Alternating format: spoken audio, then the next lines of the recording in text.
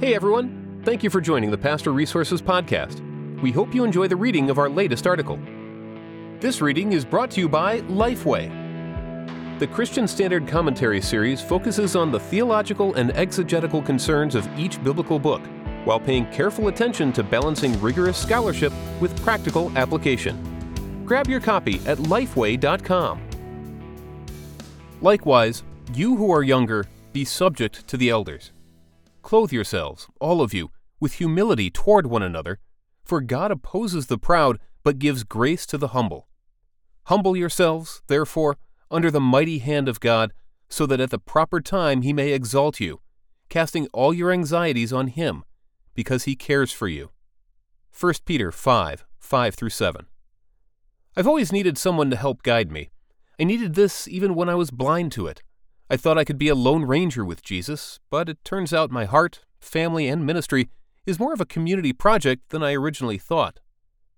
How to be led well. The 4 steps below help me place my heart in a position to move from resistance and isolation to receiving and friendship with my mentor, Scotty Smith.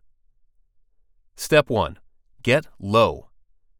I had mentors and coaches before Scotty, but my heart never cracked open to receive all the possibilities of wisdom and grace because I was still behind a mantra of, you can come near, but you can't come in.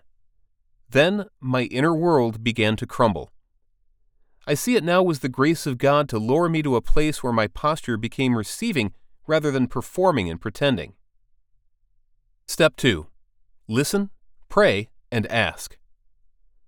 My relationship with Scotty began at a retreat where I was intrigued by his life narrative of who he wanted to be in God's inexhaustible love.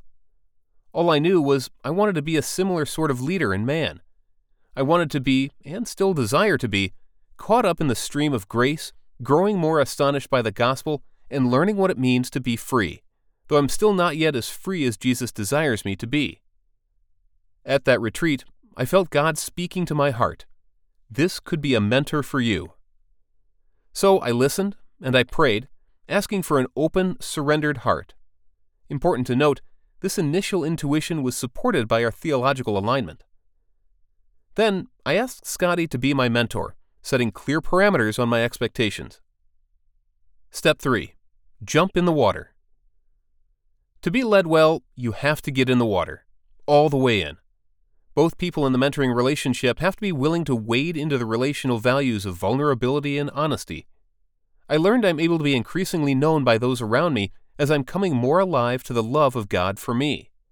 So ask the questions, make the confession, speak the weakness, and the grace and mercy of God will become the rescuing water in which you swim. Step 4. Accept the mentorship as a real relationship. Nowadays, Scotty and I have as many quick phone calls as we do long strategic ones. Half of the time when he calls, he launches into whatever is on his mind. The other half, he inquires into my day. This is not because he only cares about me half of the time. This is because we are in a real relationship. A mentor doesn't solve your problems or absolve your pain. A prized mentor walks with you through the complexities of life. They're not perfect. They're real, just like you. They are graciously positioned toward you and your heart and your pain. They will guide you, not back to themselves, but onto the one who is perpetually available and eternally remains the ultimate source of loving welcome and impactful wisdom. Today's reading was sponsored by Lifeway. The Christian Standard Commentary series focuses on the theological and exegetical concerns of each biblical book, while paying careful attention to balancing rigorous scholarship with practical application. Grab your copy at lifeway.com. This series helps the reader understand each biblical book's theology, its place in the broader narrative of Scripture, and its importance for the church today.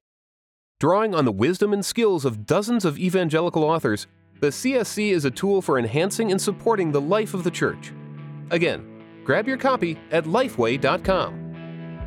Thanks again for listening to the Pastor Resources Podcast. To read all of our articles, head over to pastorresources.com. And don't forget to subscribe to our podcast for more articles and special interviews.